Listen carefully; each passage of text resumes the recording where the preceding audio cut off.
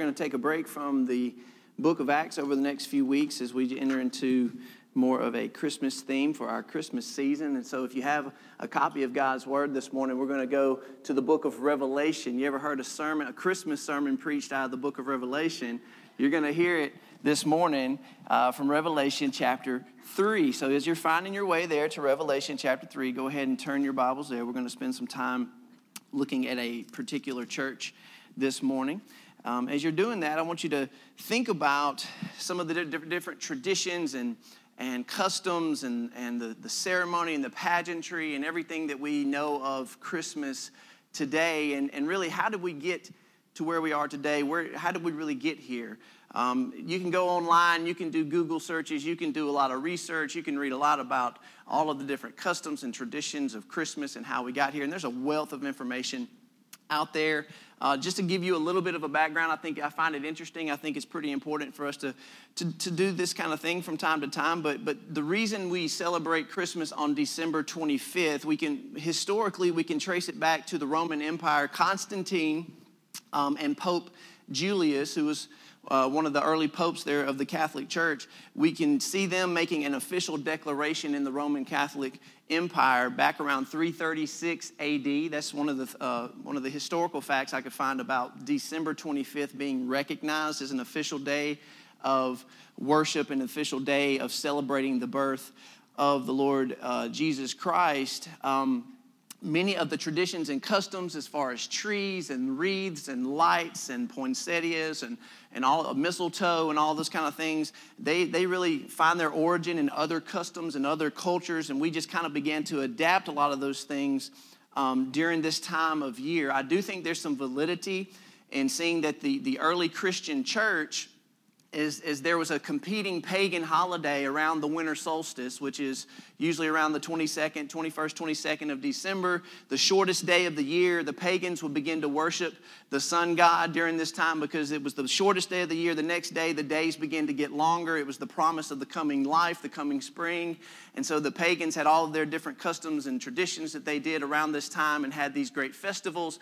And I do think there's a lot of validity in that the early church kind of took many of those same customs and traditions and decorations and pageantry and all those kind of things, and they just simply began to apply and attribute Christian meaning to those things. And they said, well, if the pagans are going to worship their sun god during this time of year, we want to worship the one true God, the Lord Jesus Christ, who came to make himself known to us. And so that's where the church really began to develop their own customs and attributing Christian meaning to things like Christmas trees and wreaths and the candles and the bells and all of those things. And so you do find a lot of interesting historical background when you begin to look at why we celebrate Christmas the way we do. Why do we celebrate Christmas at the time that we do? Because the scripture itself does not give us a specific date as when Jesus Christ was born.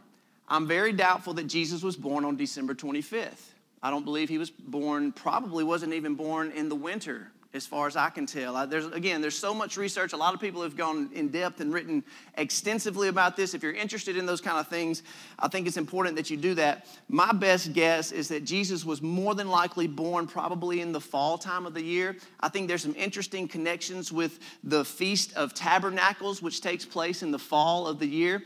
How Jesus said, the Word became flesh and dwelt among us in John chapter 1, and we beheld his glory. It came full of grace and truth. And I think there's some connection there maybe that Jesus tabernacled with us in the flesh. He took on flesh. He was born in human form.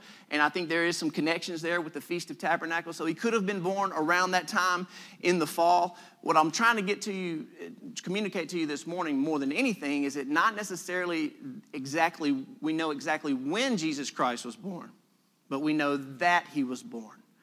That's the most important thing, is that we know Jesus Christ was indeed born, even though we don't have the exact specific date, and you can debate about those kind of things. The most important thing is that he was indeed born. We know this historically, and then his life is a historical fact. His death, his burial, and his resurrection are historical facts, and that's where our faith in the Lord Jesus Christ is grounded, in the historical person of Jesus Christ. So if you're here today, you may fall on one of two extremes.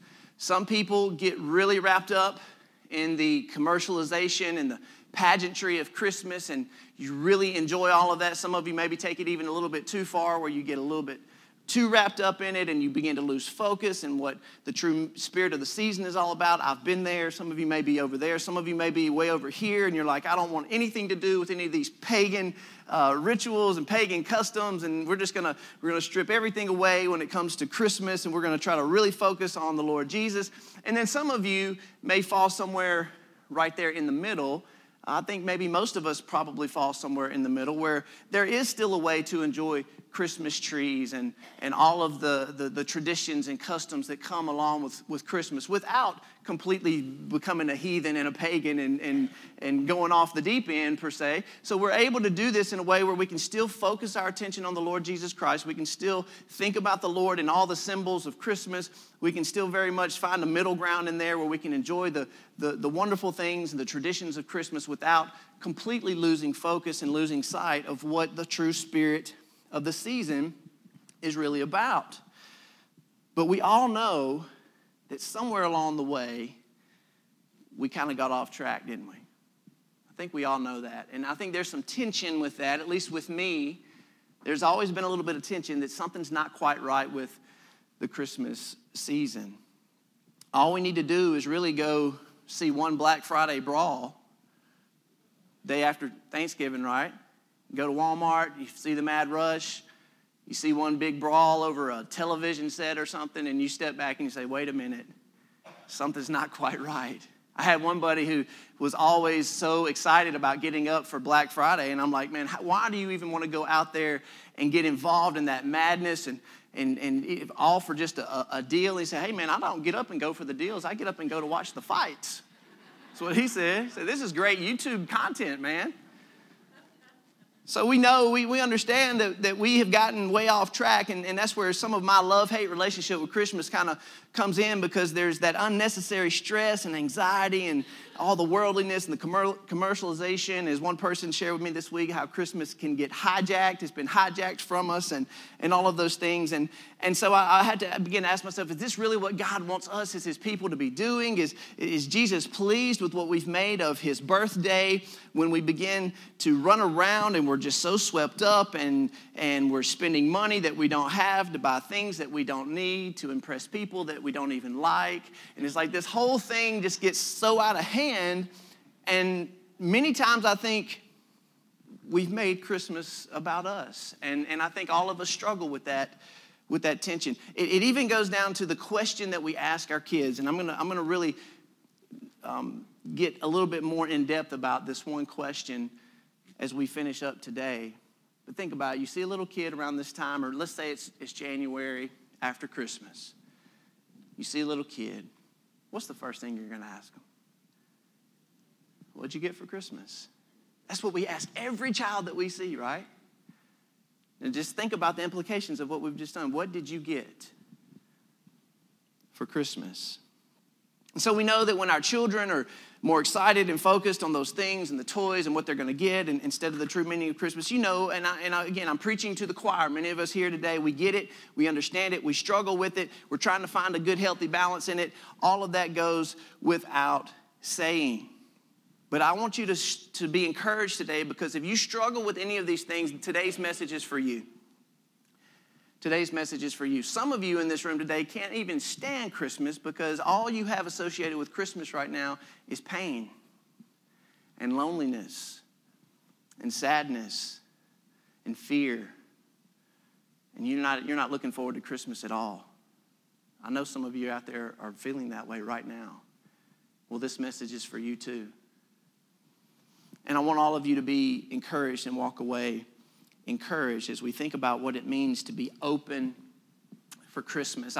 One morning, I remember I got up, as a good father does, before everybody was awake in my house, which is hard to do because the kids usually wake me up before the sun comes up on Christmas morning. I had to drive across town to my sister's house to get the last minute Christmas present thing that I had to go figure out and put together before I could get it back to the house and all those things. Anyway, you understand what a parent does on Christmas and Christmas Eve, Christmas morning. But I'll never forget, I'm driving Christmas morning. You get out early. It was cold. Nobody's on the road, right? Just an empty, like the town was completely still. It was completely dead. And I remember driving past a store. This is real early in the morning. And there's a huge sign on the window, open for Christmas. And I was thinking, my first thought was, man, I hate to be the person who has to work that shift on Christmas. And I know some of you probably have to work on Christmas. Sometimes your jobs just demand it. But then God just convicted me at that moment. When I saw that sign and thinking about what it means to be open for Christmas. And this is the questions that the Lord began to kind of penetrate in my heart. He says, are you open for Christmas? Is your heart, is your home opened up for me this Christmas? Am I welcome to share and experience Christmas with you? This is the Lord gently, softly speaking to me. Or have you closed me out? And man, I was convicted. And I think that if we get anything out of this passage today, when we look at a church in the book of Revelation, which you would think would never have any connection to do with Christmas today, I think that all of us will be able to walk away from here today understanding that all of us need to be more open when it comes to Christmas, but not just for Christmas and every day after that. Obviously, we know the implications of not just singling out this time of year to be good Christians of good cheer and giving people and considerate of others and all those kind of things that we're going to talk about in just a moment. No, this is something that we're called to do every single day of our lives, not just during the Christmas season. And so if you look at Revelation chapter 3, I want to share with you a message that the Lord Jesus gave to a church, and that church is called Laodicea. Now, many of you may be familiar with the church at Laodicea. They've been accused of being the lukewarm church. But as I began to look at the description and the characteristics and the warnings and the rebukes that the Lord Jesus gave this church during this time through the Apostle John, he gave a revelation to John to write these letters to these literal, specific, historical churches in Asia Minor.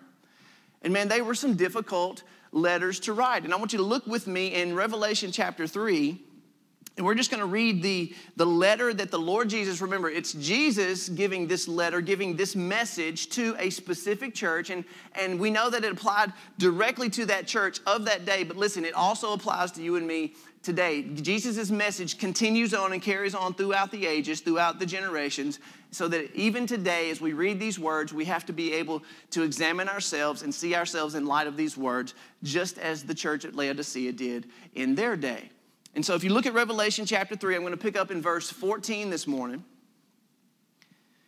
And let's just read the letter that Jesus gave to the church at Laodicea. And to the angel of the church at Laodicea, write, the words of the Amen, the faithful and true witness, the beginning of God's creation. This is Jesus. He's the Amen, the true witness.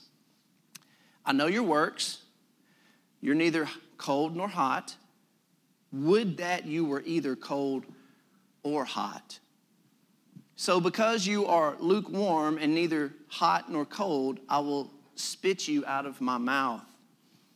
For you say, I'm rich, I have prospered, I need nothing, not realizing that you're wretched, pitiable, poor, blind, and naked.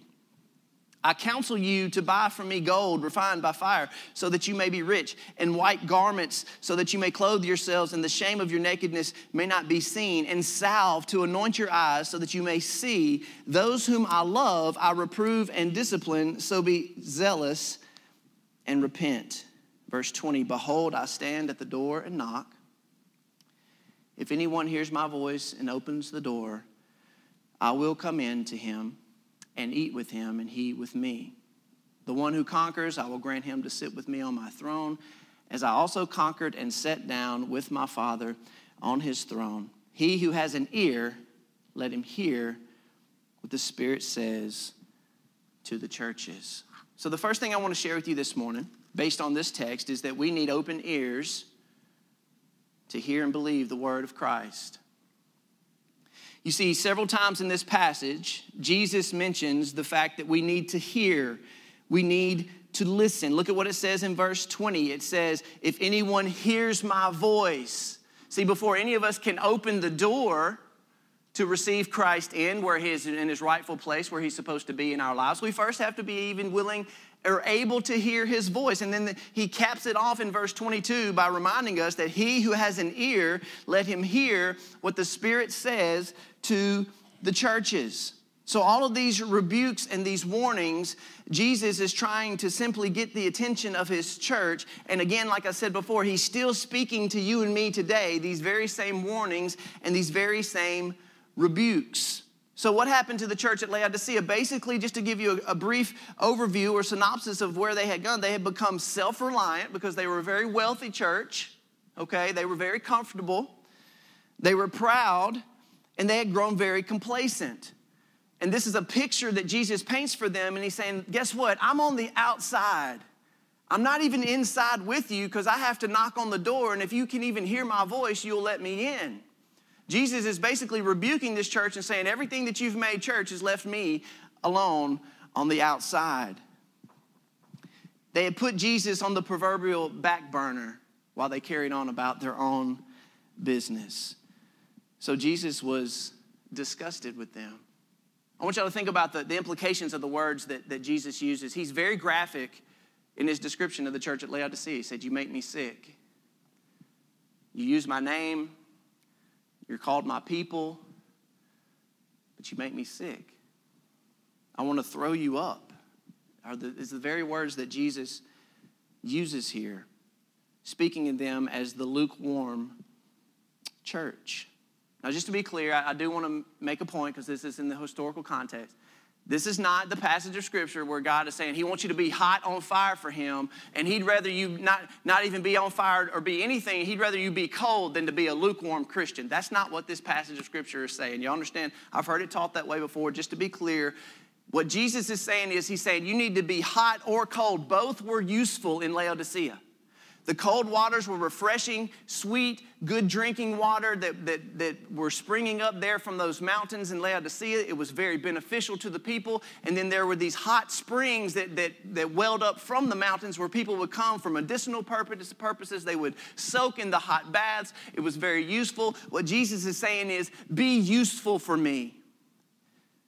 Don't be lukewarm, because somewhere along the way, the hot waters would blend with some of the colder waters down below, and that lukewarm, murky water was good for nothing. He's saying you either be hot or cold, be useful for me, but don't be lukewarm, don't be good for nothing. And that's exactly what Jesus is trying to warn us about today. So when I have to look at my own life, and I have to look at the ministry, and I have to look at my home and my family life and church life and all these kind of things, I really had to begin to look at myself this week and say, when do I ever just make God sick? Am I living a lukewarm life? Is the church lukewarm to where when the Lord looks at us, he's like, you know what? You're not really hot or cold. You're just kind of going through the motions. That's not what the Lord would have us to do and what he would have us to be. So how do we discern that? How do we even determine whether or not we're lukewarm, if we're in the same position that the church in Laodicea is? Well, the first step is that we got to open our ears.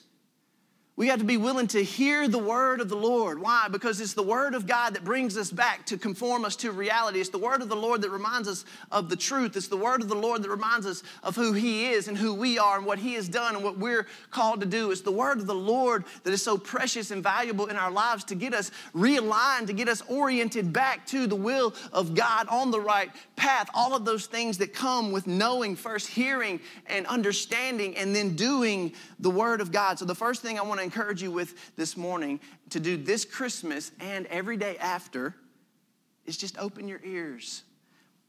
Open your ears to hear the word of God. Think about all the things that the word of God does as it penetrates our hearts. It convicts us of sin. It strengthens our faith. It corrects us when we're wrong. It warns us of danger. It rebukes us when we need to get back on track. It encourages us, enlightens us. It heals our hearts. All of these things the word of God is capable of doing if we're willing to open our ears and hear it.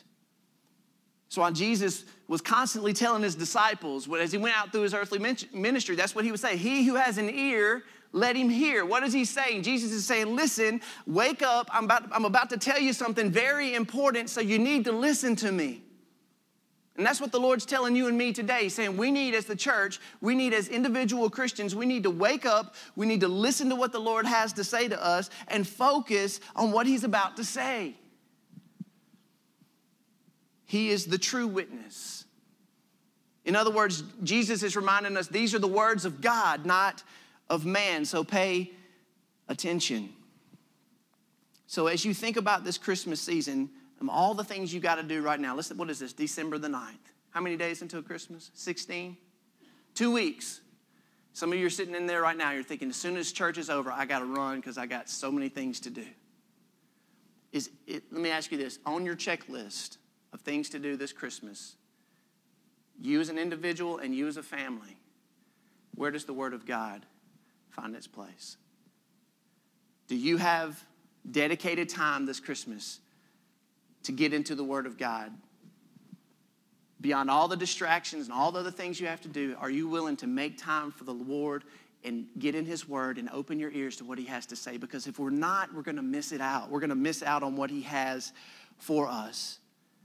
We need to stop making excuses and say, oh, the God understands. It's just a busy time, and He'll understand because I'll start my new Bible reading plan January 1st when I'm supposed to get back on track. No, don't wait till January 1st.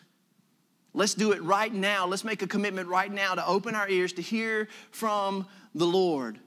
Because listen to me, if we're not listening to God each and every day, then we are closing ourselves off to Him.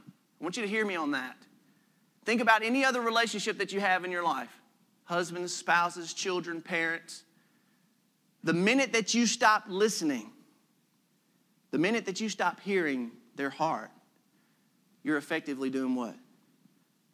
You're shutting yourself off from them, from that person.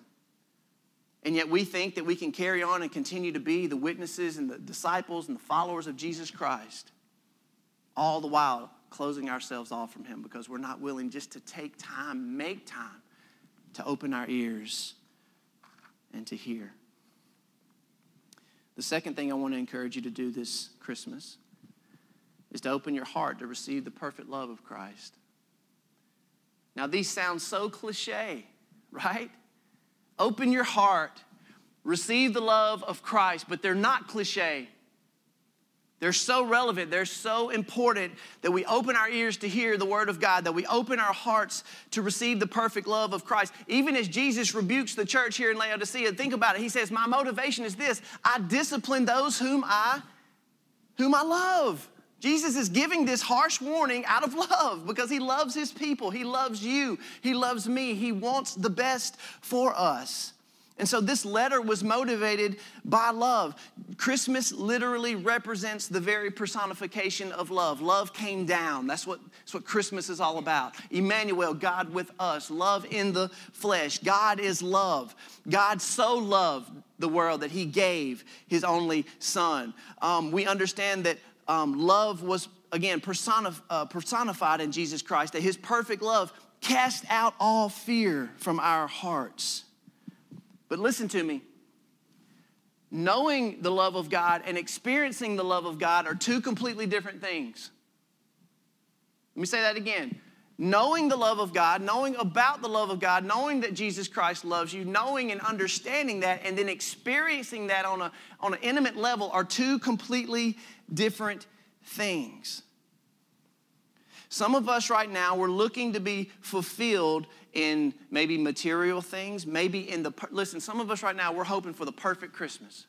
It's like if everything can be in place, if everybody just gets along, good luck with that, right? During a family holiday. Like if everything's just right, if our circumstances are just right, everything just kind of comes together, then I'm going to be fulfilled. And you know what? You might have the perfect Christmas this year. I hope that you do have the perfect Christmas this year. But apart from the love of Jesus Christ filling your heart, you're still going to be left empty. You're still going to be left incomplete.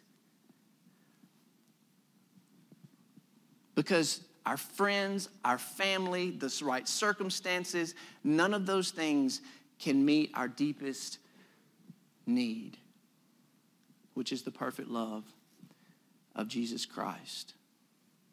And so that's why it's so important that we make time this Christmas season and every day after to open up our hearts. Now listen, let's think about our hearts right now. Our vulnerable hearts, our hurting hearts.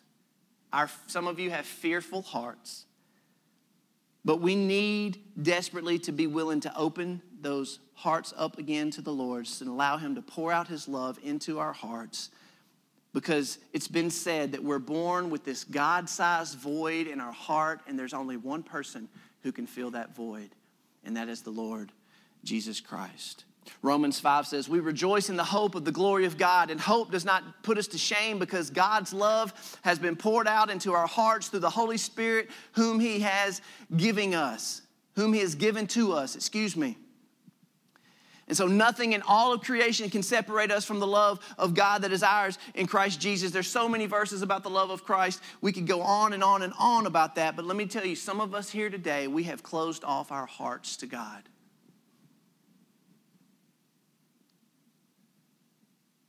We've hardened our hearts. We harbor bitterness, unforgiveness. We're harboring hatred, some of us. Some of us are harboring these feelings not just toward other people, but even toward who? Toward God. Can we get honest for just a second? Even as God's children, even as Christians today, you telling me that we don't come to times and places in total desperation and frustration and anger where we don't blame God for something that went wrong in our life? Why did you take a loved one prematurely, Lord? Or why did I have to go through this terrible situation, Lord? Or why did my family have to go through this, God? Or why am I suffering with this sickness, God? Or whatever it may be. And secretly, whether we want to admit it or not, but deep down, sometimes if we're not careful, we begin to project and get angry at God himself, blaming him for the situation, the circumstances that we're in. And if we're not careful, that begins to it hardens our heart. We begin to close our heart off to God. Guys, that is a very dangerous place for you and me to be. Some of our hearts in this room today are full of shame, guilt, bitterness, discontentment. You're not grateful. There's anger, there's doubt, there's defeat. So if anything that we can do during this Christmas season, and maybe part of today's message was for you just to hear and realize, you know what, I am angry at God. I am resentful towards that person. I am harboring bitterness towards that person. Let me tell you something. There is no room for bitterness and unforgiveness in the same heart with the peace and the joy and the love of Christ. There's just no room. And so the second thing I want to encourage you with this morning is, and not just today for Christmas, not just this season, but every day after, is just please open your hearts to God. Experience that forgiveness that you need. Confess your sin before him. He will forgive you. He's faithful to forgive. Experience the perfect peace that comes with knowing and being in right relationship with the Lord Jesus Christ. The healing that he will bring to your heart. If your heart has been hurt or it's full of anger or whatever it may be, allow the Lord's love to be poured out into your heart to heal you. You see, when God begins to pour his love into your heart, it comes to the point where your heart will become full. And when your heart does become full of the love of Christ, guess what? It has nowhere else to go but where? But to spill out into other people's lives. You see, we think that Christmas is a season we're supposed to share the love of Christ with everybody else. But let me tell you something. If your heart's not full with the love of Christ, what do you have to give? We can't give to anyone else that which we do not already have ourselves. And so if we're not making concerted time and spending time with the Lord and getting honest before God and making sure that he is allowed to take lordship of our heart, to open our hearts up to him, to be vulnerable to him again, and say, God, I'm asking you to pour out your love into my heart so that I will have what I need to go and give to my spouse, to give to my children, to give to my friends and my family, to give to perfect strangers this Christmas season, because I can't give them anything that I don't already have. That's what it means to open your heart to the love of Christ. Are you closing off your heart to Christ this Christmas? Number 3, we need open ears, we need open hearts, we need open eyes to see the world. Look at what Jesus says to the church in Laodicea. He says this here in verse 18. He says, you need salve to anoint your eyes so that you may see. You see, the church at Laodicea had gone blind. They couldn't see the way that God wanted them to see anymore. They couldn't see the world around them in the way that God wanted them to see anymore. All they could do was be focused on their own world, their own selves. That's where they had grown so selfish and self-seeking and conceited and stingy and greedy and all of these things. Their eyes had lost the capacity to really be able to see the way that God had called them to see. So he said, you were actually blind. You need some salve. You need me to be able to touch your eyes so that you can see again the way that I want you to see. They had lost sight of their purpose. They had and remained focused on themselves. And so the Lord rebuked them. He regularly rebuked the children of Israel about being blind and walking in darkness. He does the same to you and me today. Jesus says, your eye is the lamp of your body. When your eye is healthy, your whole body is full of light. But when it is bad, your whole body is full of darkness.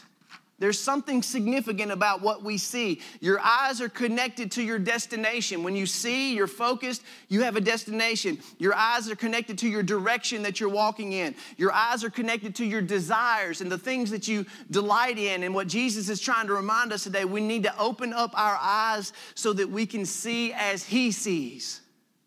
This is not something that comes naturally to you and me. We don't naturally wake up to see the world around us with God's eyes. That's why it's something that we must ask for in faith. Christian artist Brandon Heath sings this song, "Give me your eyes for just 1 second. Give me your eyes so I can see everything that I keep missing. Give me your eyes so I can see." Matthew West, another Christian artist, he wrote this song. I want to read you the lyrics to this song. I think this kind of really summarizes everything that I'm trying to say in this point. He wrote a song called My Own Little World. Listen to the lyrics of Matthew West. He says this, I stopped at a red light, looked out my window. I saw a cardboard sign that said, help this homeless widow. Just above the sign was the face of a human. Think about that for just a second. How many times we drive by and we see the sign or we see the circumstance, we don't look at the face, right? I thought to myself, God, what have I been doing? So I rolled down my window. I looked her in the eye. He's beginning to see for the first time. How many times have I just passed her by? I gave her some money and I drove on through. In my own little world, there's population too. See what he's saying? For so long, all I was thinking about was myself. All of a sudden, his world got expanded to another person. He says, what if there's a bigger picture? What if I'm missing out? What if there's a greater purpose? I could be living right now outside my own little world. That's what Jesus is telling the church at Laodicea. He's saying you're blind. All you're focused on is your own little world and your petty problems and your circumstances and your wants and your desires and all these. This is the consumer church that we have basically raised up now here in the North American church. It's the church where it's all about who? It's about you.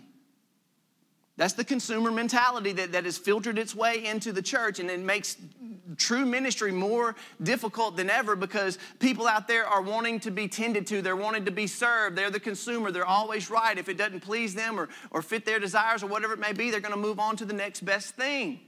That's not what the church is called to be or called to do. And so many of us, unfortunately, can't see past our own little worlds, especially during Christmas.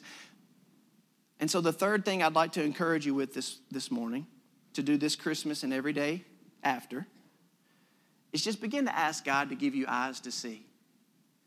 It's a very simple prayer. Say, God, I need you to open my eyes to see the world the way you see the world. To be able to see others with the compassion and the capacity that you see them. To have the ability just to be able to see beyond myself this Christmas. Instead of closing our eyes off to the things of God.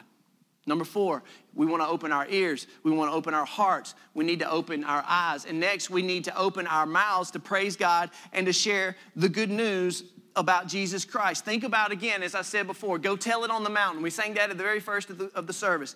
The announcement of the birth of Jesus. Think about all the different people who were involved. You had prophets, you had priests, you had angels, you had shepherds, you had wise men, you had Joseph, you had Mary. You had so many people that were involved in the initial announcement of the birth of Jesus. You have John the Baptist a little bit later as Jesus begins his earthly ministry. Here's John saying, there he is, behold the Lamb of God. He's the one you're waiting for. He's the one you've been looking for. Everything that we see in the New Testament scriptures is about the announcement, and listen to me, it's a public announcement. When we look at the good news of the gospel and the announcement of the coming of the King, the Lord Jesus Christ, it's not something that we keep to ourselves. It's not something that we just discuss about in secret. It's something that we shout from the rooftops, go tell it on the mountain. It is a public announcement. That's what Christmas is about, by the way. When it's all said and done, it's about telling other people about this amazing news, the good news that Jesus Christ is born. In the city of David, this very day in Bethlehem, a Savior is born who will save his people from their sins. That's what Christmas is literally about, telling the true story of Jesus Christ, announcing the good news, sharing the hope of salvation with the whole world. And even more so today. Why? Because it is becoming less and less popular, my friends, to talk about Jesus, even during Christmas.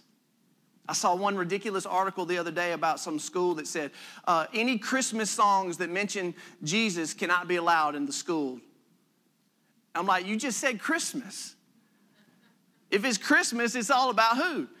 It's about Christ, right? I mean, that's an oxymoron. What do you mean no Christmas songs can be about Jesus? It is about Jesus. That's what Christmas is all about. But that's the level of ridiculous places that we've gone to in our culture. It's become less and less popular for us to, you have workers now that are conditioned to say, season's greetings, happy holidays, but don't dare say what? Don't say Merry Christmas.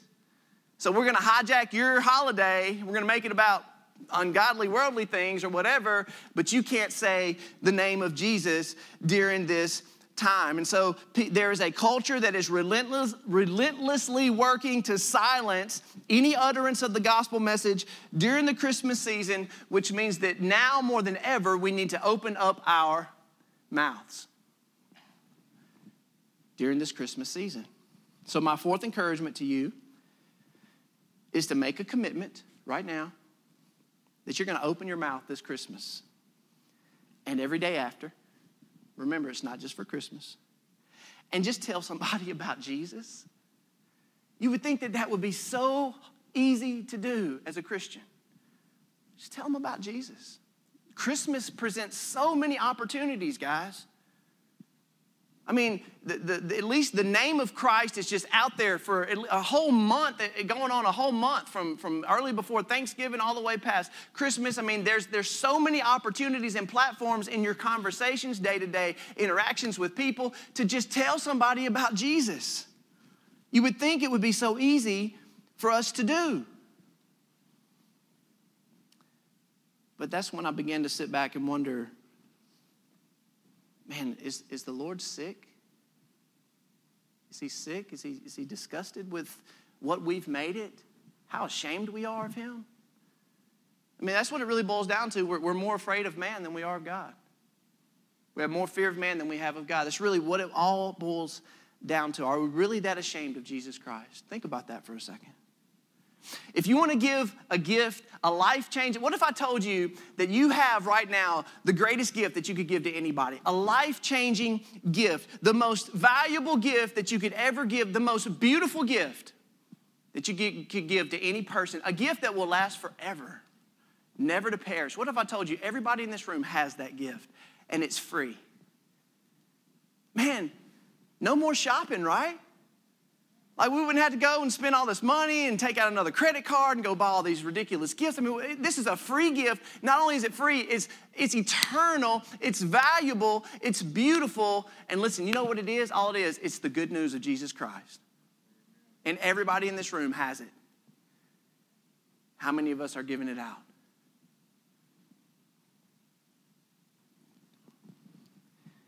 The The scriptures say, how beautiful are the feet of the one who shares the good news. You know what's amazing is that there's somebody out there right now that you're going to cross paths with this Christmas that's desperately waiting for you just to tell them about Jesus, to give them hope. As I said before, Christmas is a very, very depressing time for a lot of people. Some people are ready to take their own life this Christmas. They're just waiting for one last chance for somebody to come along and tell them there's hope, there's reason to live. Maybe that's the gift that you give this Christmas. Number 5, we need open hands to be givers like Christ. You see, the church at Laodicea was a rich church. They were very wealthy.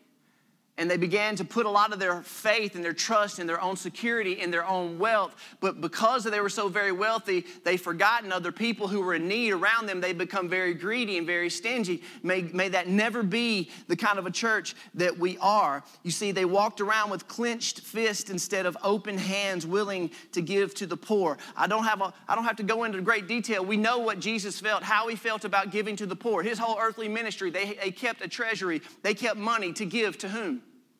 To the poor the whole time. He said, remember the poor.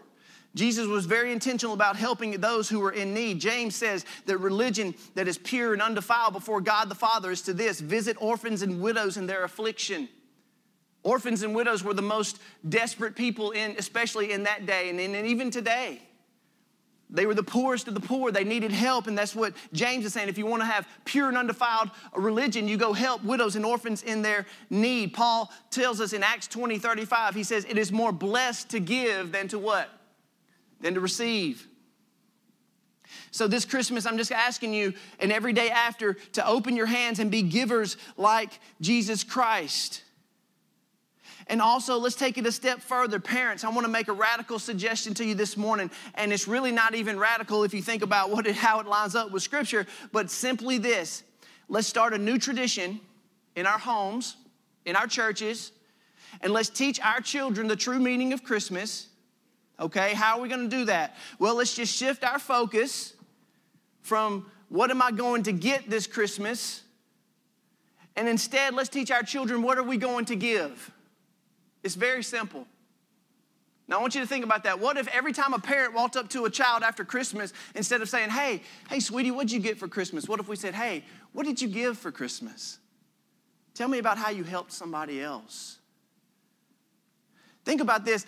Many times our children, they're never going to remember the presents that they get for Christmas. But I know many of you in this room, you've done this. You've taken your family, you've gone to help somebody in need. You've given of your time. You've served others in the name of Jesus Christ as a family. And let me tell you something. 20 years, 30 years, 50 years from now, do you know that your child will never, ever forget that?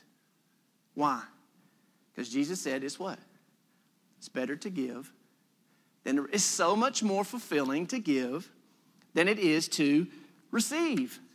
What a novel idea that we just simply start new traditions and stop asking children what they got for Christmas and start showing them how to give for Christmas.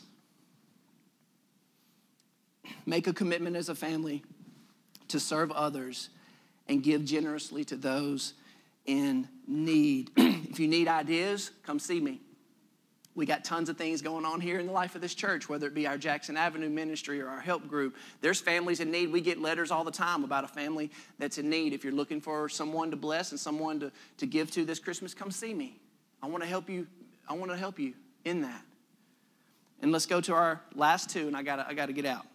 We need open arms to show the kindness of Christ. All I'm going to say about this, and the reason I added this one in, because this is something I think we forget about. Listen, guys. There's people out there around us, in your family, your friends, your neighbors, your coworkers, and they are so beat up. They've been abused for so long. Whether it be verbal abuse or physical abuse or sexual abuse or whatever it may be, but there's people around us all over the place. And listen, all they need is a hug. I know that sounds so simple, but listen to me. Do you know how few people just have true, warm, affectionate embrace from somebody that genuinely loves them? You know what? One of the greatest gifts you can give to somebody this Christmas is just a what? Just to give them a hug and say, I love you. Jesus loves you. Like Miss Alex says, I love you, but Jesus loves you what? So much more. Just a hug sometimes, that's some of the greatest things that you can give in a season like this when people are hurting and desperate and they've been abused and they're broken and beat down. Sometimes just affectionate human touch is so important. I could go on and on about that. And here's the last one. We need to open up our doors to Christ and let him in. We need to let him in. As I said, the church at Laodicea, somewhere along the way, they had closed Jesus out. They just shut him out. All this business, all the stuff they had made it, and he's out here on the outside of the church. He's not even involved. He's not even invited. If we're not careful, we can become guilty of doing the very same thing. So my encouragement to you is I ask our praise team to come on up as we get ready to close out. Let's make sure that we have not shut Jesus out of our lives, out of our homes, out of our churches. Let's make sure that we have not excluded him, the only one who is here for the reason for which we live and why we have life and what this whole season is about. One of the saddest scriptures in all the Bible comes from John 1. It says this. It says, he was in the world, speaking of Jesus, and the world was made through him, yet the world did not know him. Listen to this. He came to his own, and his own people did not receive him. How sad that is, that the God of the universe, the creator of all, entered into his creation, and for the most part, we didn't even receive him.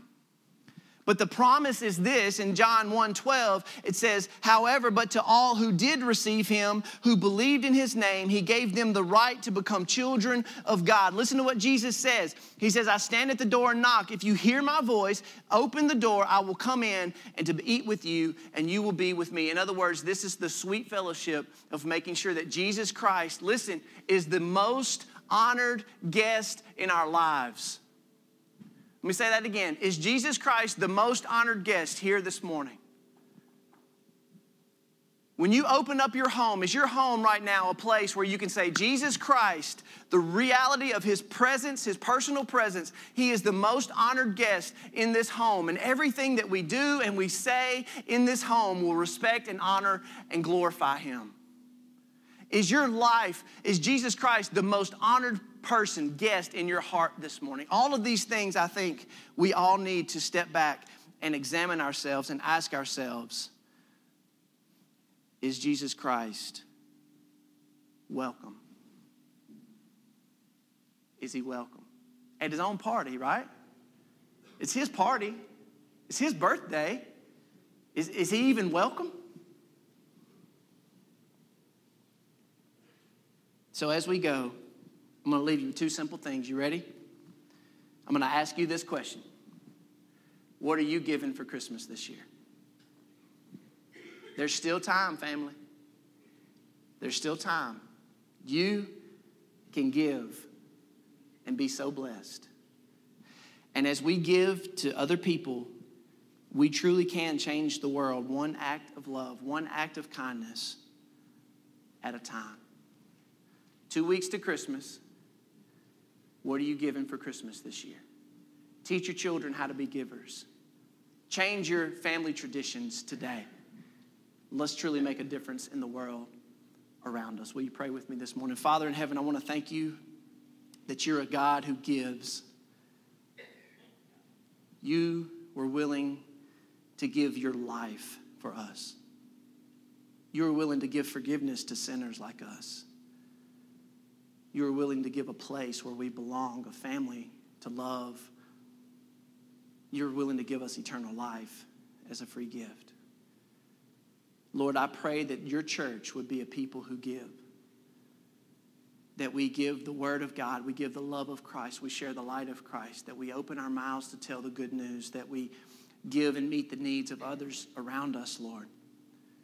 And then, Lord, in that is such a blessing that you've promised, because you have proclaimed that it is so much better. We are so much more blessed to give than we were ever to receive. And so, God, change our hearts today for your name's sake and for your glory. May we be open for Christmas.